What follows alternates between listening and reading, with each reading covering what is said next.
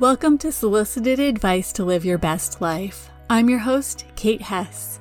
You're in the right place if you're tired of feeling stressed, anxious, and overwhelmed, or if your critical inner voice is the loudest voice in your head.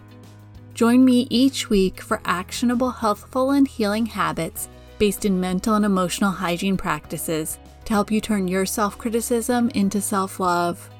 And along the way, bring more freedom, serenity, resilience, and joy into your life. I'm a mental and emotional hygiene coach, and I'm thrilled to join you each week to answer your questions and help you live your best life. Hi there. I'm so glad you're joining me today. Today's questioner asks, are there any helpful tips or advice that have helped you make even difficult tasks become enjoyable and fulfilling parts of life for you? What a great question. I love the awareness this question brings that no matter how much work we do to create our best life, there will be things we have to do or experience which we might otherwise wish to avoid. Last week we talked about what to do when everything in your life feels like a chore. If you missed that episode, hop on over to nourishnestbreathe.com/P9. That's P as in podcast and the number 9, and give it a listen. I'm going to be offering advice in this episode, assuming you've already listened to the last one, and the tasks we're talking about today are truly necessary. I touched on this last week, but a great way to shift things from feeling difficult to enjoyable is to increase your resilience. And a great way to do that is through self-care. But before we get to the self-care, let's talk about resilience for a minute. Being resilient doesn't mean you aren't bothered by things. Rather, it means that when something throws you a curveball, you're able to bounce back faster and with greater ease than if you were less resilient. Think about your favorite pair of sweats or pajama bottoms, the ones you wore so much the elastic began to stretch out more and more and more, and finally gave up so you could only keep them on by tying the drawstring. For a long time, that elastic kept bouncing back into shape after being stretched out. But unfortunately, we can't revitalize elastic, so eventually it lost its resilience and was no longer able to function. Our mental, emotional, and physical well-being functions in much the same way as that elastic. When we experience stress, we become stretched, sometimes pushed to our limits. Eventually, our resilience will diminish and we no longer have the ability to function in the way we'd like. However, unlike the elastic in your sweats, we can revitalize ourselves. Through self-care, we're able to replenish and restore ourselves. Think of it like if each time your sweats went into the wash, the elastic was magically reset back to its original elasticity. When we work on building up our resilience, the mountains in our lives begin to feel like molehills, and things that once felt incredibly difficult suddenly don't feel so hard anymore. They might not be enjoyable, but we don't feel so overwhelmed and challenged by them as we might have if we were less resilient. And the key to building our resilience is consistent, sufficient, and sustainable self-care. If you're feeling like your self-care routine could use a little tune-up, check out episode 4 of the podcast at nourishnestbreathe.com/P4. That's P as in podcast and the number 4. I'll add a link in the show notes. And then get your copy of my free self-care toolkit, also on that page. With 27 pages packed full of self-care tips and techniques, it will guide you through creating a self-care routine that actually works for you and your life, while shifting it from just one more item on your to-do list to something you actually look forward to. I'll add a link to get your copy in the show notes as well. Today's questioner wasn't just looking for a way to make difficult things seem less difficult, though. They were looking to make them enjoyable or fulfilling, and for that, we need to turn to a mindset shift.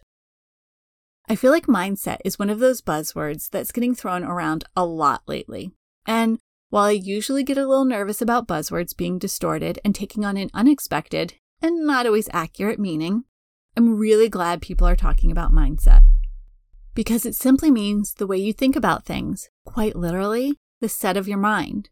And that is powerful. Because the way we think about things actually creates our experience. And if that feels really woo-woo, stay with me for a second. There's a lot of research to back this up. Let's start with confirmation bias. This is a psychological concept that states that Once you believe something to be true, you'll look for evidence to support your belief. This in turn deepens your belief. For example, if you believe parents shouldn't take their children to sit-down restaurants because they can't behave, when you dine out, you'll only notice the children misbehaving, while you'll miss registering the children engaging in quiet conversation and enjoying their meal. This also works on your view of yourself and your internal experiences as well. If you believe you don't deserve to be happy, you'll be constantly looking for opportunities to be unhappy while missing chances to be happy. The same can be said if you think tasks shouldn't be enjoyable. In that case, you'll focus on all the difficult and unenjoyable aspects while missing out on all the rewarding ones. Next, let's talk about the negativity bias. Again, this is a psychological concept. We're more likely to remember negative experiences than positive ones, and we're much more likely to have negative thoughts than positive ones. Just like with the nervous system, our negativity bias serves a survival purpose that hasn't caught up with the pace of the modern world.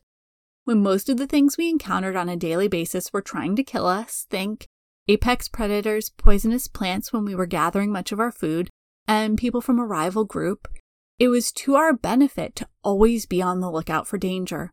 It kept us alive.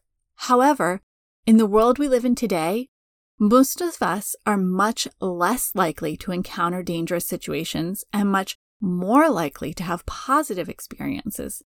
However, we still find ourselves focusing on the negative. And then let's combine these two with studies that have found 40% of our happiness is determined by our thoughts and actions. If we're constantly focused on the negative side of things, that means we're skewing that 40% away from happiness and enjoyment. So let's talk about what this all means in our actual lives. If you believe something will be difficult, chances are it will.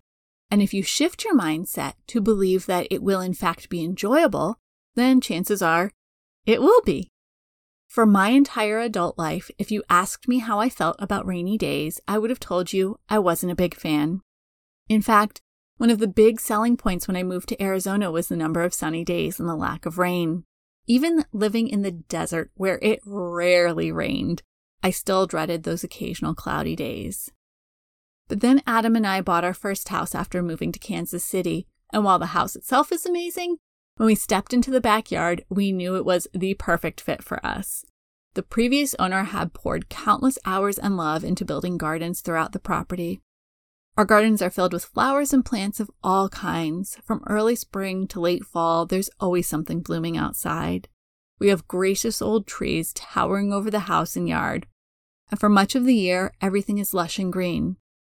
Until we reach mid-July, when, despite the humidity, the heat of summer begins to parch the earth and the plants start to wilt and droop by midday. I have to go out each morning and each evening to water the vegetables and any other plants which appear to be at a critical thirst level.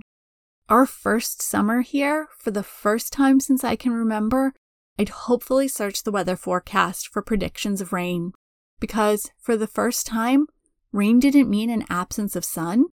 It meant a break and nourishment for the plants, a chance to get a much-needed drink of water and respite from the hot sun. Gray days now make me hopeful. Fingers crossed that they bring a bit of rain with them. I still love sunny days. The bright, cheerful sun creates rainbows on our walls, and it makes the drops of water the birds splash out of the bird bath sparkle. And it also feeds the plants. But I love the cloudy, rainy days now too. The world around me didn't change. I did. I shifted my mindset, allowing myself to see the positive aspects of something I'd always resented. So thinking of a difficult task you're facing, is there some way to shift the way you approach it so it becomes something you look forward to instead of something you dread? Here's another question to ask yourself. Does something have to be difficult? Recently, I've been working to remove the word hard from my vocabulary. In the past, I might have said the process of self-discovery was hard work, but I've come to realize that means I'm setting an expectation for myself. Maybe instead, the self-discovery process can feel easy or joyful. But going back to that confirmation bias, if I think it will be difficult, chances are it will be. Another way to look at this is to focus on the why behind those tasks you'd rather not do. We covered this in depth in episode 2 of the podcast. You can listen to that episode and get the worksheet and discover your why at nourishnestbreathe.com/P2. That's P as in podcast and the number 2. To recap the importance of finding your why. When we identify and focus on the why behind the difficult tasks we're facing, we lift some of the heaviness from them. They cease to be something we have to do and become a means to an end. Even if you enjoy the process of getting from A to B, you're much more excited about the journey when you're looking forward to arriving at point B. But if you're dreading the journey, when you're eager to reach point B, it makes it much easier to get started. And at this point, you might be thinking, okay, Kate, I get it. I've found my why, and I've worked on a mindset shift to reframe the experience from a negative one to a positive one. But honestly, we're still talking about scrubbing the bathroom, and no matter how much I love a clean bathroom, I'm struggling to make this fun. And I get it. Growing up, each person in my family had a chore. I actually volunteered to scrub the bathrooms, because after I was finished scrubbing them, I was allowed to use watercolors to paint a mural on the shower wall. It was usually gone by the next week, but I loved painting those murals. I don't really remember scrubbing the bathroom, but I do remember spending hours dreaming up designs and painting them on the bathroom. Let's take this a step further. For those necessary tasks that feel more like something you need to get through rather than something you might enjoy, try gamifying them. Think of Mary Poppins. Just a spoonful of sugar helps the medicine go down in the most delightful way. Here are a few options to try gamifying your chores. Can you clean the house in the time it takes you to listen to the current episode of your favorite podcast? Try putting on your favorite Pandora or Spotify station and having a dance party while cooking dinner. Break a chocolate bar into pieces and have a bite every time you complete a page in the report you're writing. Or plan a fun outing with your family or a friend as the prize when you finish a big project. Pick something that feels joyful, fun, or ignites your competitive spirit and focus on that, not the actual chore. The key ingredient here is making sure you follow through on any promises you make to yourself. If you don't, it'll be much harder to incentivize yourself the next time you try this technique. Okay, let's review. In episode 9 and episode 2, we covered how to review and trim your to-do list so you've taken off all the stuff that isn't really necessary. But even once you've done that, there will still be things you'd rather not do. To shift those tasks from difficult to enjoyable, build your resilience with consistent, sufficient, and sustainable self-care. Focus on mindset shifts to help you see the silver lining in these activities. Identify and focus on the why behind the task. And then gamify. Find a technique that works for you to take the chore from difficult to exciting. I'd love to know which of these ideas resonated the most with you. Which are you excited to begin implementing in your daily life to shift what were once difficult activities to fulfilling or enjoyable endeavors? You can always reach me at kate@nourishnestbreathe.com. My inbox is always open. Thank you so much for joining me today for this episode. Please hit subscribe wherever you receive podcasts. If you've got a question that you'd love to hear addressed on a future episode, please submit it using the form on my website at nourishnestbreathe.com/podcast. I'll include that link in the show notes along with links to all of the resources I've mentioned today. And remember, living your best life isn't about changing your life. It's about changing the way you show up for your life. Thank you so much for joining me for this episode of Solicited Advice to Live Your Best Life.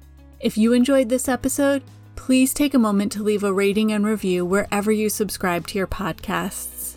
Your rating and review makes it possible for other people just like you to discover this podcast.